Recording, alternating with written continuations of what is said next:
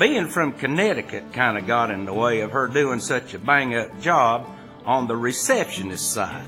And he realized that in the fall, he'd broken it. And he wasn't getting home on that ankle anytime soon. We love stories! It's time for the Apple Seed, filled with stories for you and your family.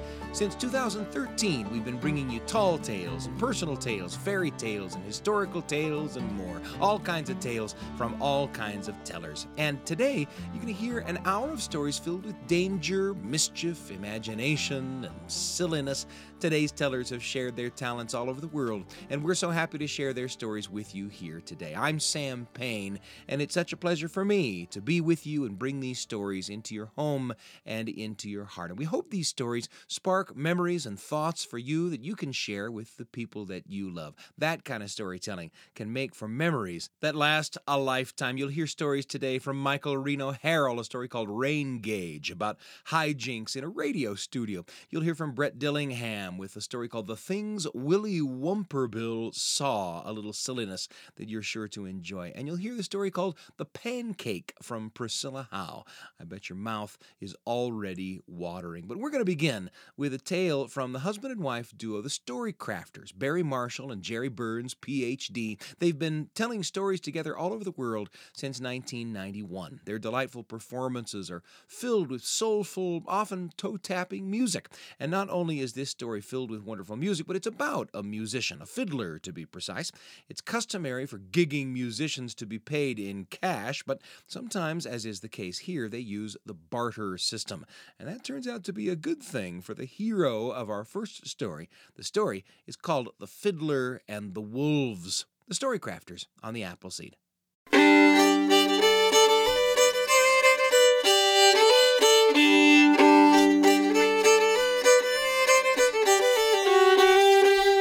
Not far from where we live are the Catskill Mountains. A story is told about a fiddler who lived there about 200 years ago. But not just any fiddler. This one was legendary. It was said that when he went into a dance hall and played his fiddle, his fingers moved so fast up and down the neck of the instrument that they looked like water tumbling over rocks in a stream. And his music was so lively and infectious that it lit fires under the feet of even the stoniest people. Their dancing feet were like mallets, the hall's floor was the drum. Walls shook and foundations rumbled so that anyone passing by the hall would think that the building itself was dancing to that fiddler's music. And when that fiddler was hired to play at a funeral or a sad event, the airs that he played with his instrument were so sad and melancholy that everyone in the hall cried deep sobs. The crustiest mountain man miles away would have a tear in his eye, and even the dead body in the casket was known to have damp cheeks from the sound of that music. This was the kind of fiddler that everybody wanted at their events. He had lots of work. He went all around the Catskills playing every sort of event you can imagine. Sometimes the people paid him with cash. And sometimes they paid him with a barter. He was happy to receive whatever they gave him. Sometimes it was food, sometimes it was work, a little of this, a little of that. As long as he could get by, he was satisfied. Now one night, that fiddler played a dance in a village not far from his own cabin in the woods. And when he was done playing the dance, they paid him. Oh, but what they paid him? They gave him 2 freshly baked loaves of bread. And a hot, roasted, juicy chicken. Well, he packed those things up in his bag. And he put his fiddle away in his case. And then he left the dance hall so that he could go home and eat his supper. He had a choice as to how he could go home. He could either walk down the roads back to his cabin, or he could take a little deer trail through the woods behind the village to his cabin. That would get him home about twice as fast. Now the bread and the chicken in his pack was very hot, and he wanted to eat it before it got cold. So he headed home on the deer trail. It was a lovely walk through the woods that night. He felt comforted by the company of all the trees, but he also had the sky, for it was late enough in the autumn that the trees had shed their leaves and he could look right through the branches up at the stars. And the sky looked so different. It looked like it had taken on an extra layer of darkness against the coming winter cold, just like he had put on his extra wool sweater. And the stars in that extra dark sky looked like they were glowing a pale yellow. And he stared at those stars as they winked at him one after another, after another. Bang! He fell. Something had gotten in his way on the path. He wasn't looking down because he was looking up at the stars, and when he looked now, he saw that a tree had fallen across the path since the last time he'd walked on it. Well, he had tripped over that tree and fallen and landed hard, because when you're not expecting to fall, you land with a powerful splat. And after he'd caught his breath and tried to get up, ow! Oh, that was when he felt the sharp pain in his ankle. And he realized that in the fall, he'd broken it, and he wasn't getting home on that ankle anytime soon. But it was much too cold for him to spend the night in the woods. He could smell the frost in the air, and so he felt around that tree to see if he could find a branch, and there was one. He grabbed that branch, and he raised it up to use as a crutch, and he pressed.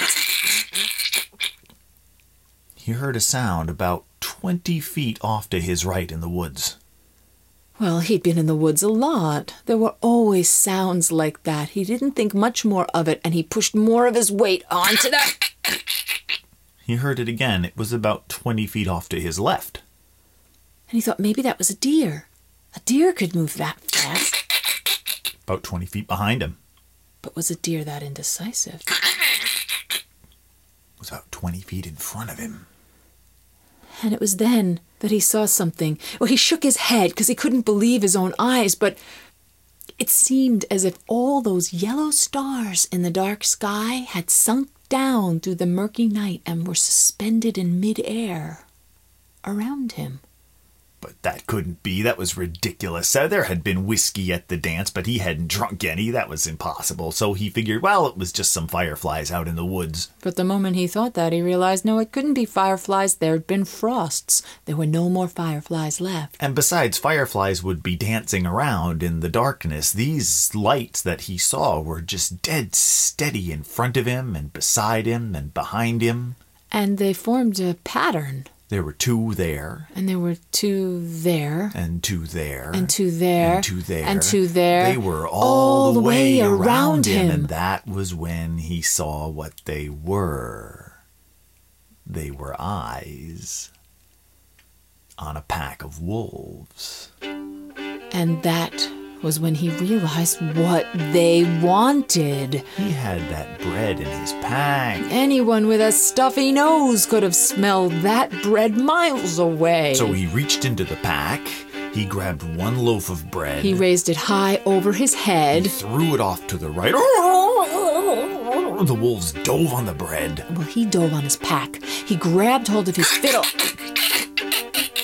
They surrounded him again. They were about 15 feet away from him now. And now, in addition to those eyes, he could see their sharp, jagged teeth. He knew what they wanted now. So he reached into his pack. He grabbed the other loaf of bread. He raised it high over his head. He threw it off to the left. The wolves dove on the bread. He tossed away the branch and he crawled away 4 paces. They were about 12 feet away from him now. He could hear their growling.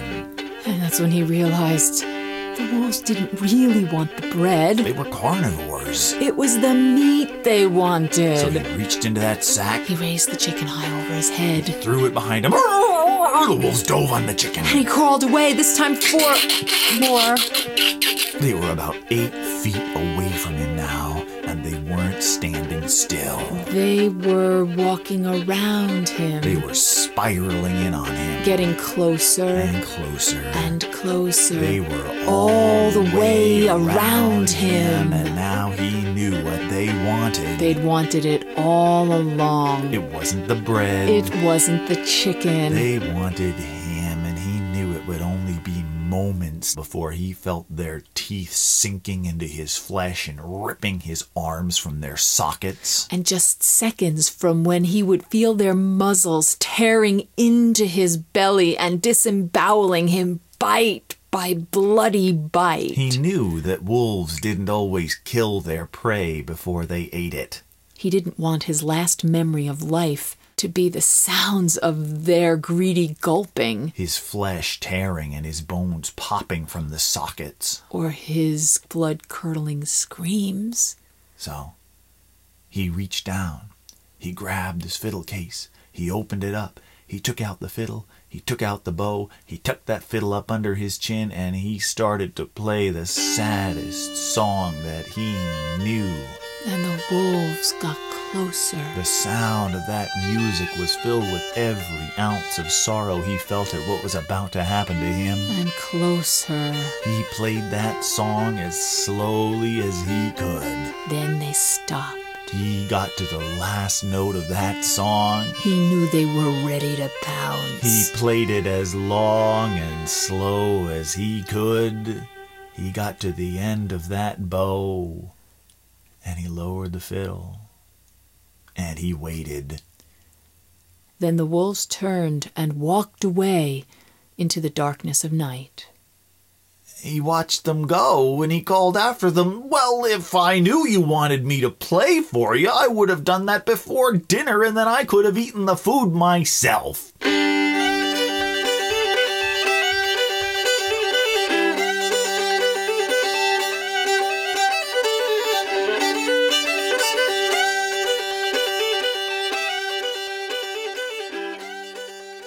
The Fiddler and the Wolves, a story told for you by the Storycrafters. That's from a collection of stories called The Crack Between the Worlds. And of course, that was a story about a master fiddler who uses his talents and wits to get out of a sticky situation following a gig.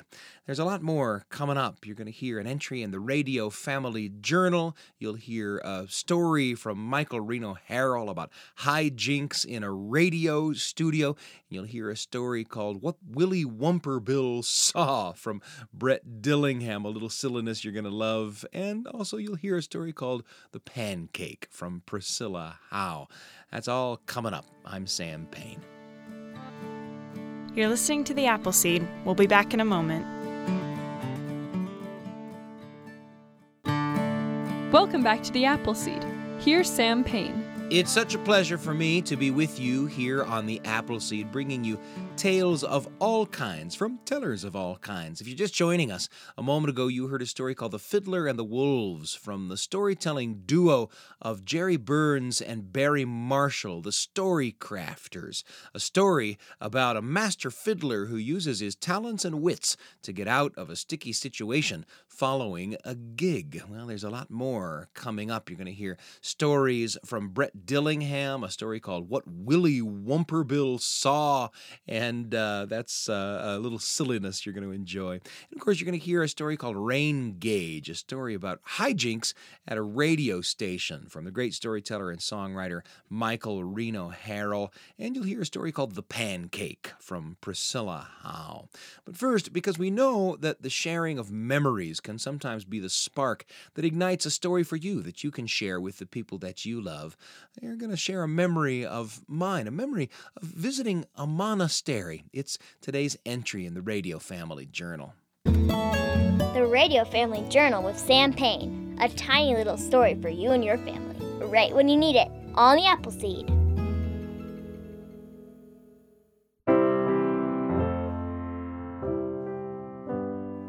Some time ago, thinking about college stories, I found myself writing a piece about Dr. Mark Henderson, a music professor who was responsible for awarding me with a spot in the Weber State University Vocal Jazz Ensemble, and a scholarship to boot.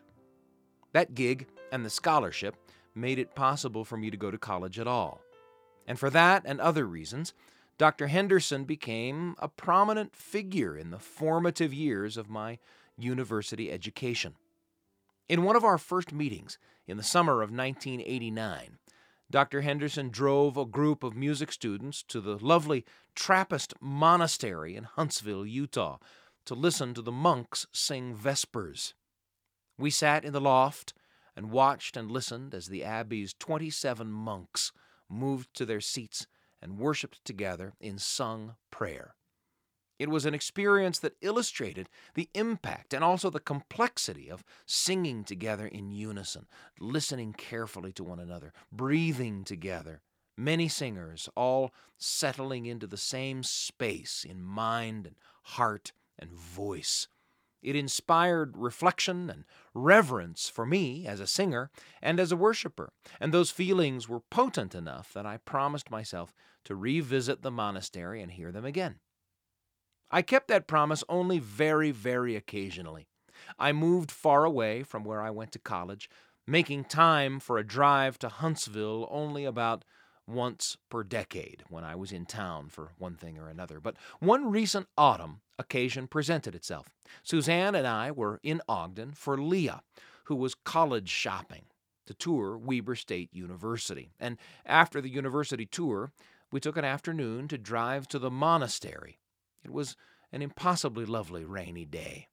And we walked into the chapel and ascended the stairs to the loft where we waited quietly for vespers to begin. And into the chapel, one by one, came the monks, 7 of them. They were, by and large, 7 of the same monks I'd seen when I had first visited the monastery in 1989, almost 3 decades ago. These 7 were all that were left. On this visit, the monks spoke the prayers together. They don't sing anymore. After the prayers, the 7 of them silently shuffled out of the chapel. Watching them leave, I was filled with thoughts of ephemera, things worth treasuring while we have them, because in time they will go away completely. It occurred to me that most of the systems we observe are more cyclical than ephemeral. We watch graduating seniors leave a school, and we watch students take their place. We watch parents have children, and then we watch those children grow and have children of their own. It's like standing on the bank watching a river, more water always flowing by us.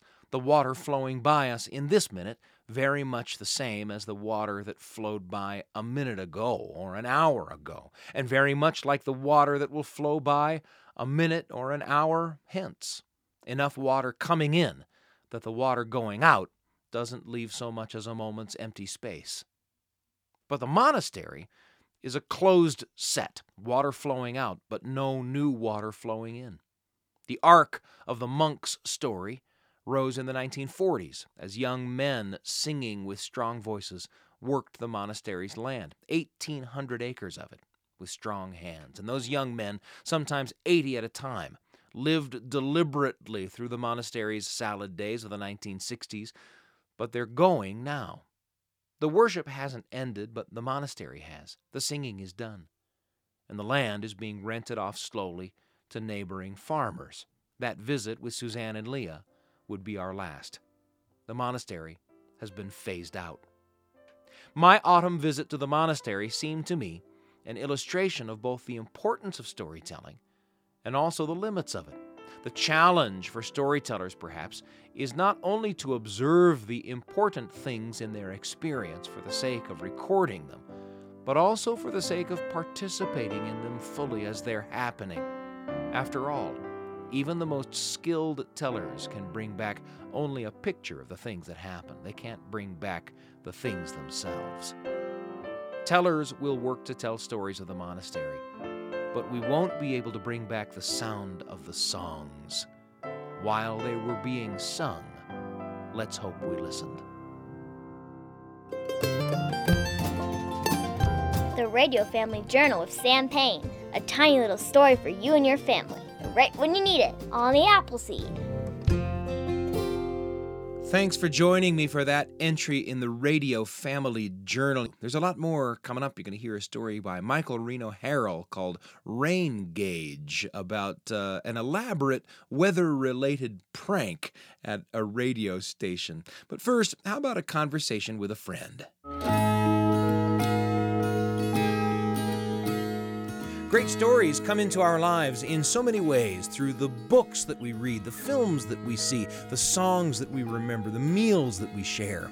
And sharing with friends some of the memories of how those great stories get into our lives is something that we love to do here on the Appleseed. I'm pleased to be joined in the studio by Richie T., co-host of The Lisa Show. Richie, it's great to have you with me. Thank you for having me be here.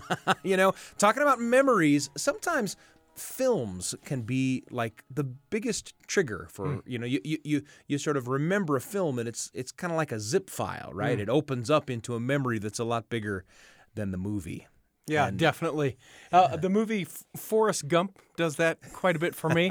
I mean, an epic film of length that 2, 3, 4 hours. Sure. I can't even remember how Right. long that is, but I remember thinking that it's long. But that isn't the story that I wanted to share with you. Forrest Gump for me was more of a lesson about friendship. And about a turning of age, that adolescence into young adulthood. And sure, I think as people remember Forrest Gump, they remember all of the they remember sort of the superimposition of Forrest Gump's life into all of the historical events in which he participates, right? Yeah. And but you're talking about an experience kind of beyond the movie. So the movie was coming out, and I remember I was old enough at this time, back in 1994, to have had my first job, and so I got the pre-order VHS so that I could be able to get this movie. And because I loved the movie so much, I decided, you know what I'm going to do? I'm going to throw a big party at my house, and I'm going to invite everybody over. And beyond that, I'm going to dress up as Forrest Gump. And beyond that, I'm going to have the Curious George book that Forrest Gump has. And beyond that, and I tried to create everything within the film. And, I'm 7th, 8th, or 9th grade at this point. Oh, wow. And so it's that first time you have the opportunity to be social. Yeah. And you have the party and you try and talk to Mom. And I did this. Mom, it's fine. I'm old enough. I can have a party here. Let me have a party and you can step out. Take my other younger siblings and I'll take care of the house and we can be there. You have, after all, purchased the VHS. Yeah. You've prepared all the props and costumes. Yeah. So I said, I got this. I got this taken care of. Well, as often happens with, those middle school-aged parties, what was intended to be about a dozen people ended up being about 250 people. and policemen were called, and everyone is congregating both in the house and on the front lawn and in the backyard, and I didn't even know where all of the people were as they were doing it. Suddenly you were the party your parents warned you about. Yes. Right? Cops came in, made sure that everyone knew that they were not welcome to be there and that they needed everyone to separate.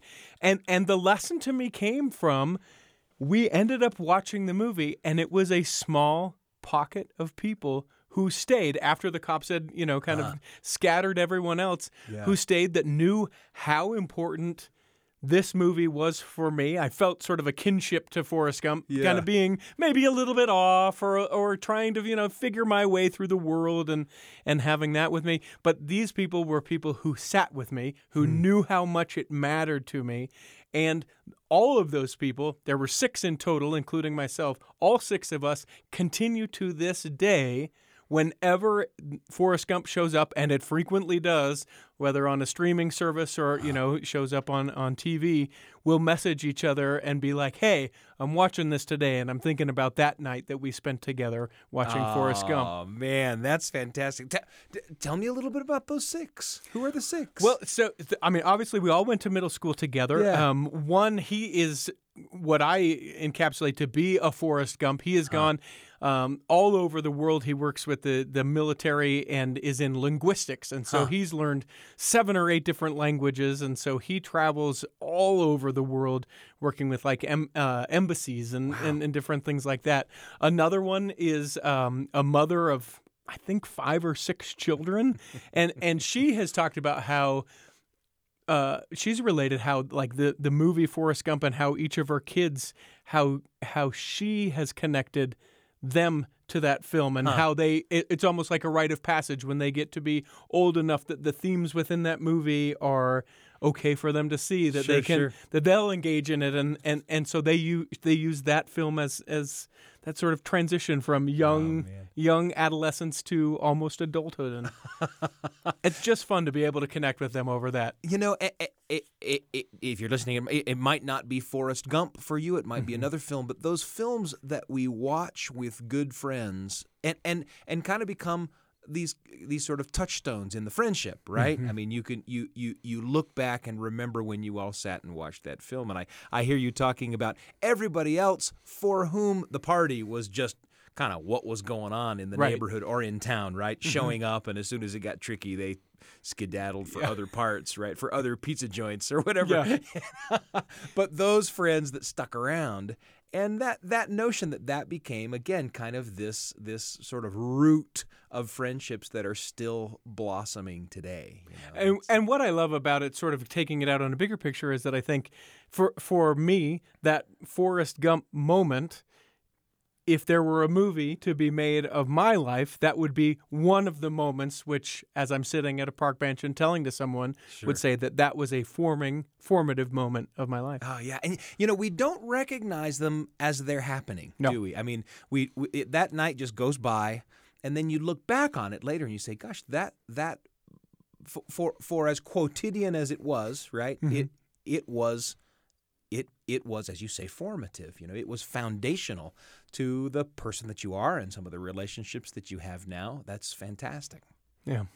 Richie Steadman, it's great to have you with me and to talk a little Forrest Gump, life. This conversation has been like a box of chocolates. Yeah, you did not know what you were going to get.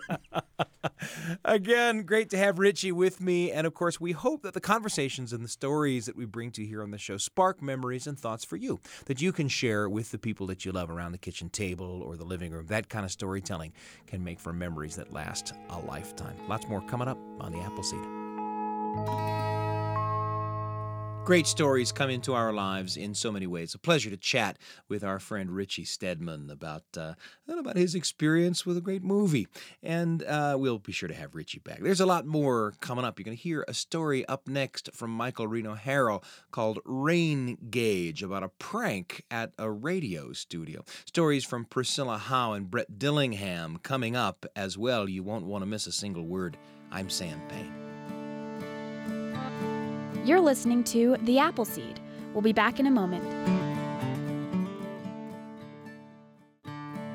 Welcome back to The Appleseed. Here's Sam Payne.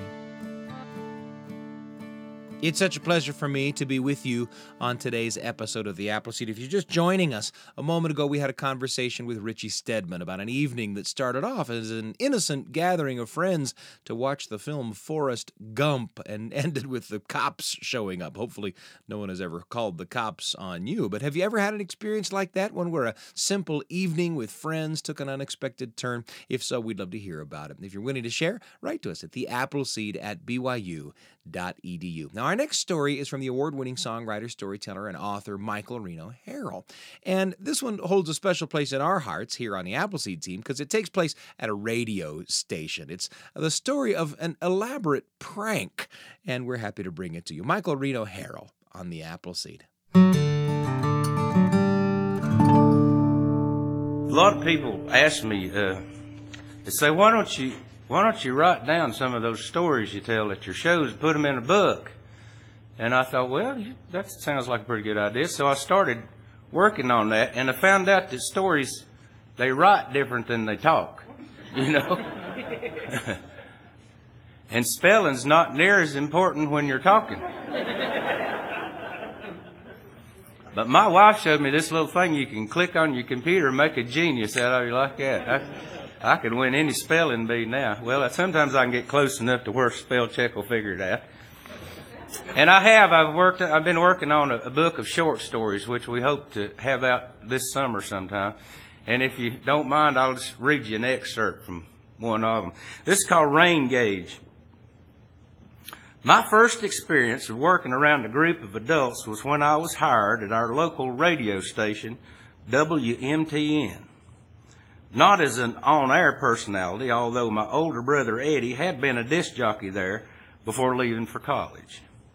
No, I was hired as a gopher/lawn boy. But it didn't bother me because I was getting a start in radio, see. Now, the staff there at WMTN was a pretty eclectic bunch. The receptionist/secretary, Estelle Prendergast, was a retired business school teacher/widow who had moved to our hometown in order to be close to her daughter and son-in-law. She could type well over 100 words a minute on the old pre-World War II Underwood typewriter that she brought with her, and could take dictation faster than a stock sale auctioneer could say, "He'll give me 25." Well, both of these talents served her and the station well as far as the secretarial part of her job description went, but being from Connecticut kind of got in the way of her doing such a bang-up job on the receptionist side. Her Yankee accent and the typical Southern Appalachian twang of most of the callers she encountered tended to clash somewhat. She never could quite grasp that a person calling and referring to herself as Murray was actually named Mary. And she never quite figured out that when certain people called and said, "Zmaktar," they were actually asking for me. As Mike there. Poor old soul, I know just how she must have felt every time I tried to carry on a phone conversation with my brother-in-law in Boston. Now, the station manager / program director, Conley Sharp, was the choir director at his church, as well as the teacher of the men's Sunday school class down at the Holiness Assembly. Now, that fact comes into play just a little bit further on in the story. We had a nighttime DJ / nothing, I guess. He was just a nighttime DJ. He's the only employee without a slash, you know. His name is Rusty Lockhart, and he drove the 40 miles from Knoxville 5 nights a week to do the night shift there on the station. I thought we were lucky to have a big city DJ, you know, there from Knoxville. And Rusty, he was hip. He was like sunglasses inside hip, you know. Now, he chain smoked Lucky Strike cigarettes and chewed Beeman's clove-flavored gum constantly.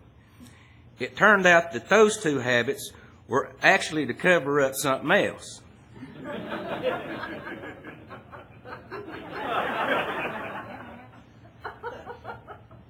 Beer breath.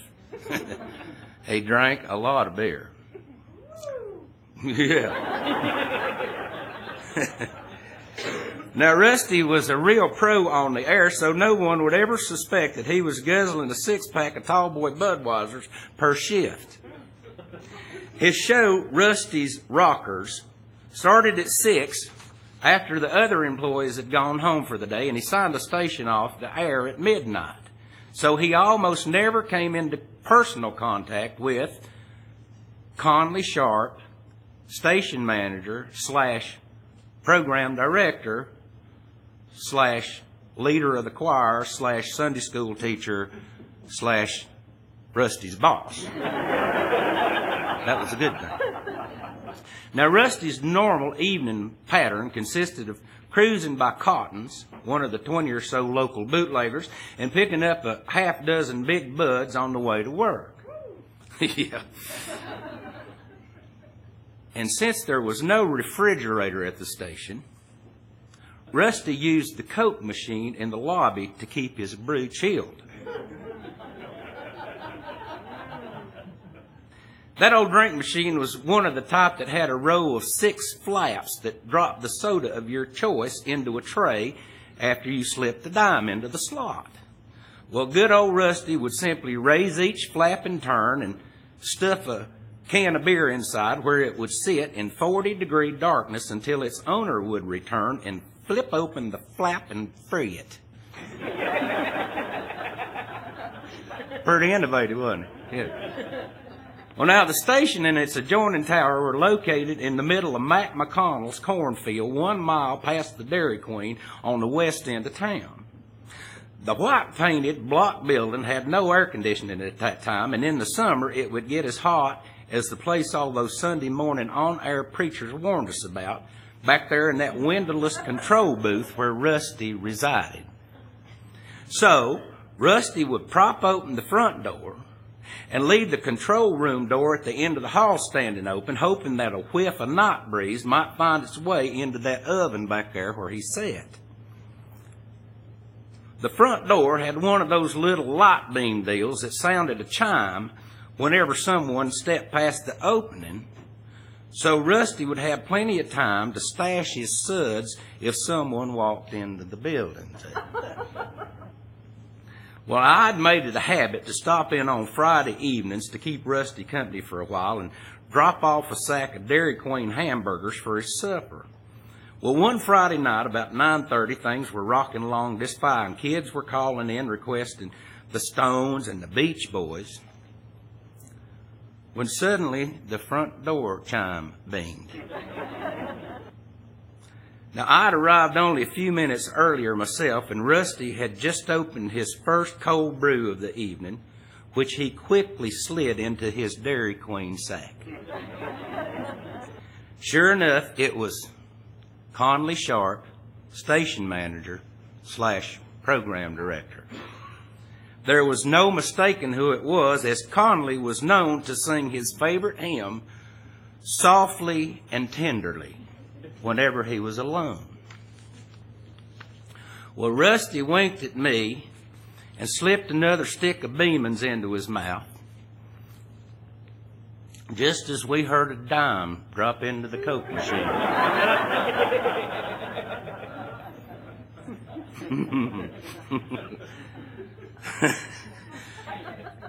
Softly and tenderly would hardly describe Conley Sharp, station manager / program director's reaction to what slid into that Coke machine tray. The new night shift DJ never really did connect with the listeners the way that good old Rusty had. It was a big loss to the community, all in all, when Conley Sharp dropped that dime. The sales manager / news director was a fun-loving fella named Wally Simpson. Wally was the staff practical joker, and my buddy Jimbo Walker, copywriter / afternoon DJ, caught the brunt of Wally's pranks and was always looking for a way to retaliate. Jimbo had suffered through records being glued to the desktop, news stories printed in French, with a cover sheet stating urgent for immediate broadcast, and recorded commercials placed in the rack labeled Simpson's Funeral Home, but containing Jimbo's voice hawking the Campbell's soup sale at the local giant supermarket. Now, the big event of the day on WMTN was the 12 o'clock news, and Wally, being the news director, always did that broadcast personally. At 5 till noon, his old Chevy wagon would come flying down the rutted drive leading through the corn and into the station's gravel parking lot. The National Weather Service had installed one of those white louvered boxes out in the edge of the lot there, which contained instruments which recorded average wind speed, high and low temperatures, humidity, and barometric pressure. Wally would dash over to the box, open it, and quickly jot down all that meteorological information in a little spiral notebook, which he always kept for that purpose in his shirt pocket.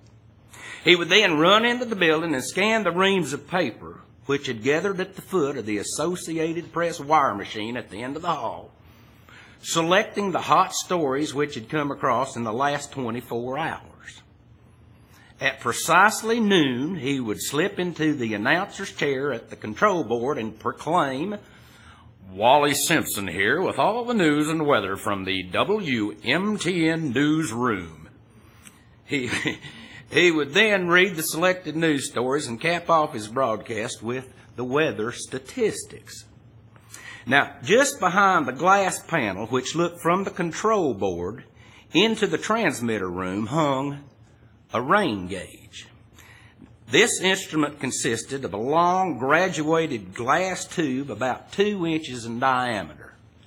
Its open top protruded up through the roof where it collected rain. The exact amount, which could be determined by reading the scale on its side through the window behind the control board. Wally would announce, And that, good listeners, is the latest news. The temperature now stands at a balmy 72 degrees Fahrenheit. The overnight low was a chilly 38, and the high yesterday was a sweltering 88 degrees. The relative humidity is 66%, and the barometric pressure stands steady at 30.1 inches.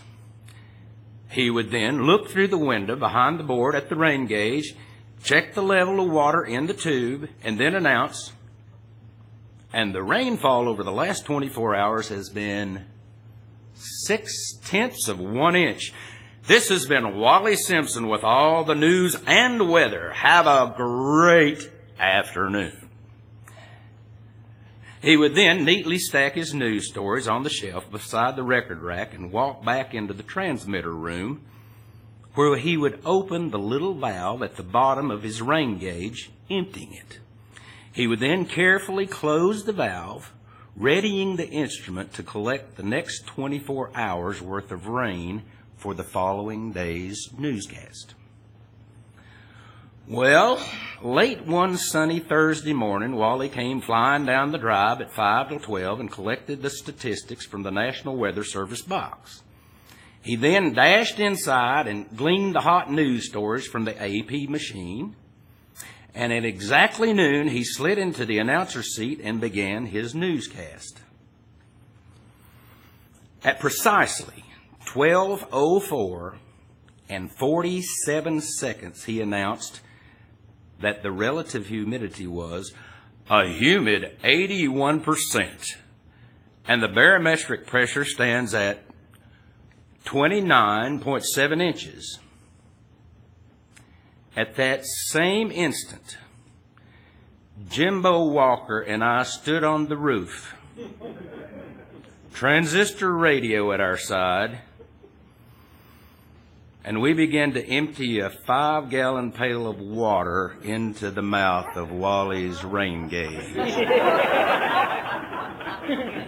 I had the transistor turned up full blast, and we heard, and the rainfall over the past 24 hours has been glug, glug, glug, glug, glug. Holy crap!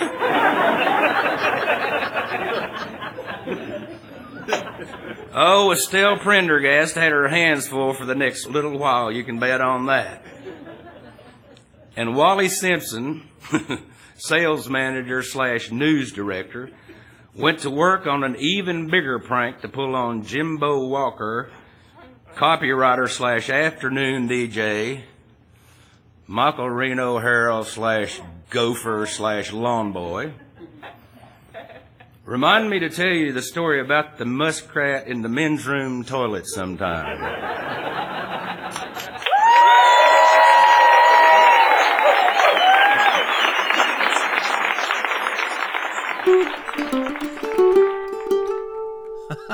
From a collection of stories called Tales and Tunes, that was Michael Reno Harrell with Rain Gauge, a story about what a couple of disc jockeys do when they're bored at work. And in this next story, you'll hear about what one boy sees when he's bored at school. On the surface, little Willy Wumperbill is just your average bored school kid. However, his imagination is anything but average. This story is from Brett Dillingham. It's called The Things Willy Wumperbill Saw. You're sure to enjoy it. Happy to bring it to you on the Appleseed.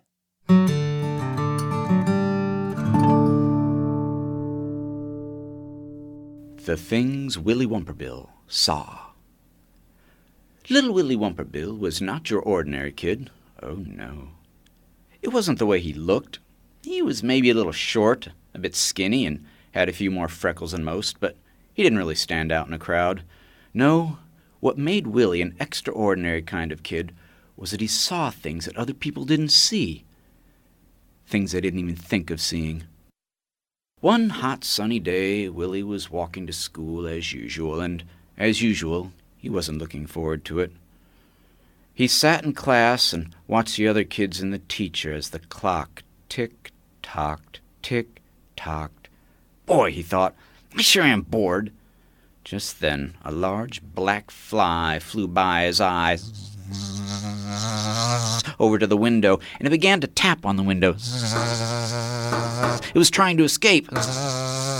Willie could relate to the fly. He wanted to escape, too. Suddenly, he saw a huge polar bear looking into the room. It must have escaped from the zoo, Willie thought. The giant bear began to climb in through the window. Its head was massive, and Willie could see how hungry it was. The polar bear was about to eat Melanie Whiteshoes, who Willie secretly liked. So Willie got out his trusty straw with a spitball in it and deftly shot the polar bear in the eye. It quickly turned and jumped out the window. "Willie," yelled the teacher, Mr. Boron, "you know you're not supposed to shoot spitballs in class." Poor Willy Wumperbill was sent to the principal's office. When he got to the principal's office, he had to sit in a room all by himself. There was an old rug on the floor. Willie looked at it closely. It wasn't a rug. It was a boat. Willie jumped into the boat and began rowing in the high seas. There was blue sky all around him, except for a few dark clouds on the horizon. But as Willie looked, the clouds began rushing towards him faster and faster.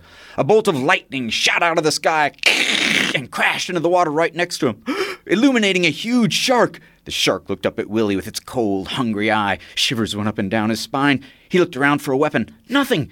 Then he looked at the oars in his hands. Willie broke one so he'd have a sharp point. Lightning struck again, just as the shark's giant gray head lifted out of the water. Jaws open, row upon row of white teeth ready to bite Willie, who stuck the oar in the shark's mouth just as... The principal, Ms. Woodhands, opened her office door. "Creak! We're sending you home for the day, Willie.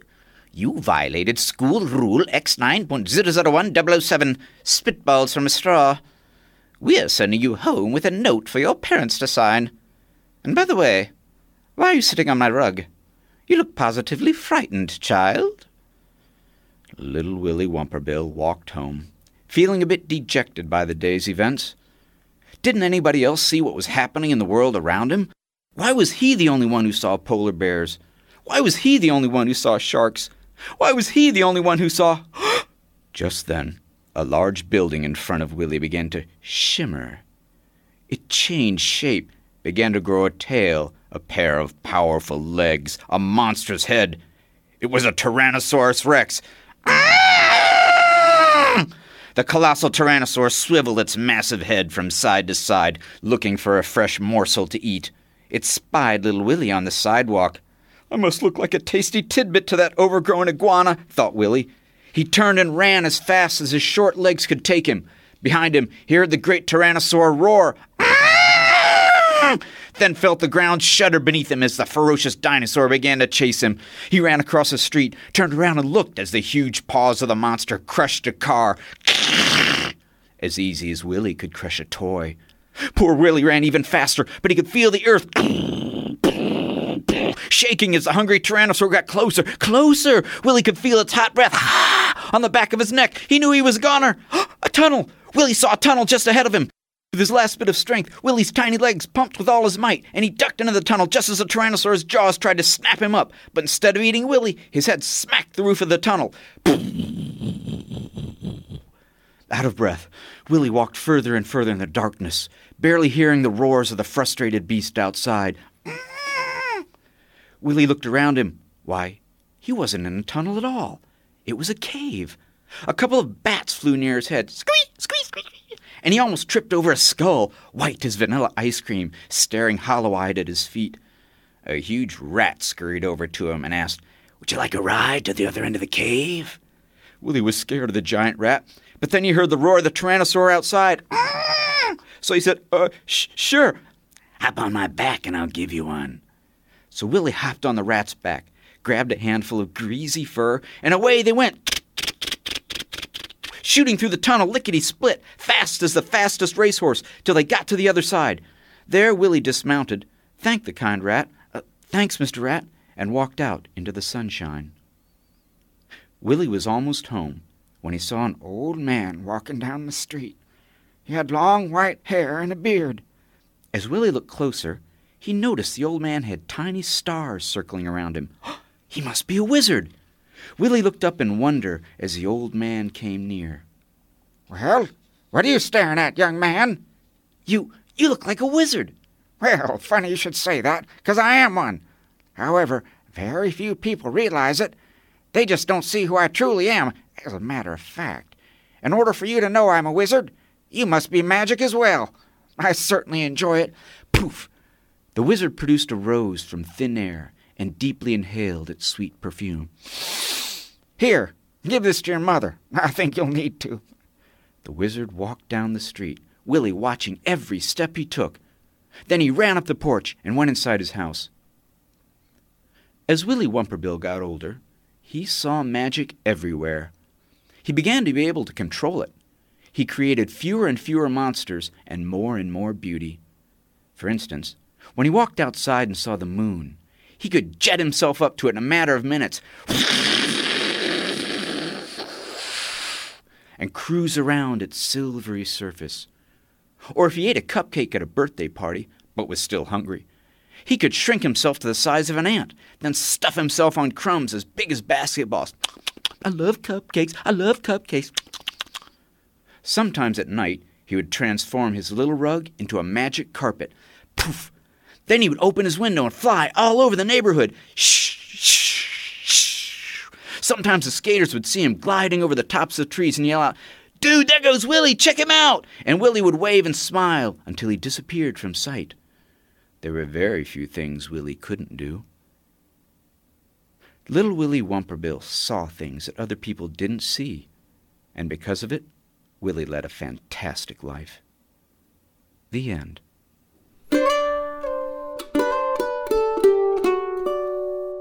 The Things Willy Wumperbill Saw, a story told for you by Brett Dillingham, the author of the book Performance Literacy Through Storytelling. Brett Dillingham travels the world teaching kids to use their imaginations. And we've got one more story for you today. This is from Priscilla Howe, and it's a story called The Pancake. Have you ever dropped your food on the floor? What did you do? Throw it away? Observe the 5-second rule? Well, when the breakfast food at the center of this story falls out of the pan, rolls away, and even talks, all of a sudden the 5-second rule no longer applies. Join us for this silly little adventure, won't you? It's a Pancake by Priscilla Howe here on the Appleseed. This is a story from the Netherlands, from Holland. Once there was a man who decided to have a pancake for lunch, because sometimes in the Netherlands people eat pancakes for lunch. So he got out the pancake pan and he melted some butter and he made a batter. He poured that batter into the pan. It began to cook nicely on the stove. It smelled delicious. But in a little while he said, "Oh, I better flip this pancake." And he picked up the pan and he flipped it, the pancake. And the pancake landed right back down on the pan. And he cooked it a little bit more. I better flip it again. And he flipped it up in the air and the pancake landed on the floor. And then that pancake flipped itself up on its edge and it rolled out the door. The man said, "Wait, come back here, you're my lunch." And the pancake said, "No, no, no, I'm off to see the world." And it rolled and it rolled and it rolled until it rolled past a cat. And the cat said, "Good morning." The pancake said, "Good morning." The cat said, "Come over here. I am a little bit hungry." The pancake said, "No, no, no, I'm off to see the world." And the pancake rolled and it rolled and it rolled until it rolled past a cow. It rolled past a cow. And the pancake said, "Good morning." The cow said, "Good morning. Come on over here. I'm hungry." The pancake said, "No, no, no, I'm off to see the world." And it rolled and it rolled and it rolled until it rolled past a sheep. It rolled past a sheep, and the pancake said, "Good morning." The sheep said, "Good morning. You look so tasty. Roll over here." The pancake said, "No, no, no, I'm off to see the world." And it rolled and it rolled and it rolled until it rolled past a dog. And the pancake said, "Good morning." The dog said, "Woof, woof, woof. Oh, tasty. Roll over here." The pancake said, "No, no, no, I'm off to see the world." And it rolled and it rolled and it rolled until it rolled past a horse. And the pancake said, "Good morning." The horse said, roll over here, or I haven't had anything to eat today. Pancake said, "No, no, no, I'm off to see the world." And it rolled and it rolled and it rolled till it rolled past a pig. The pancake said, "Good morning." The pig said,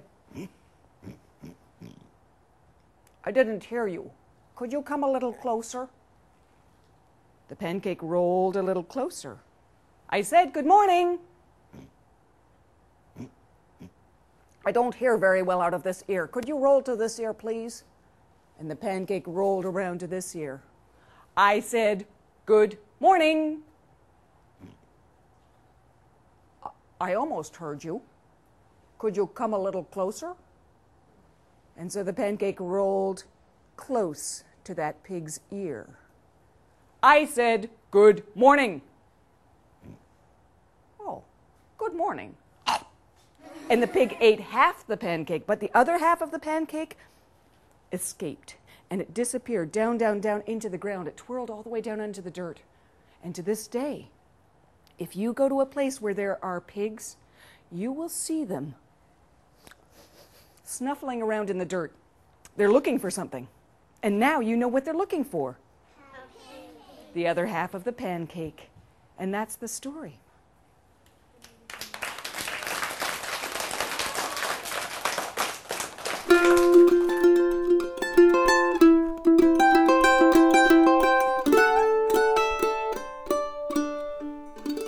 Priscilla Howe with The Pancake here on the Appleseed.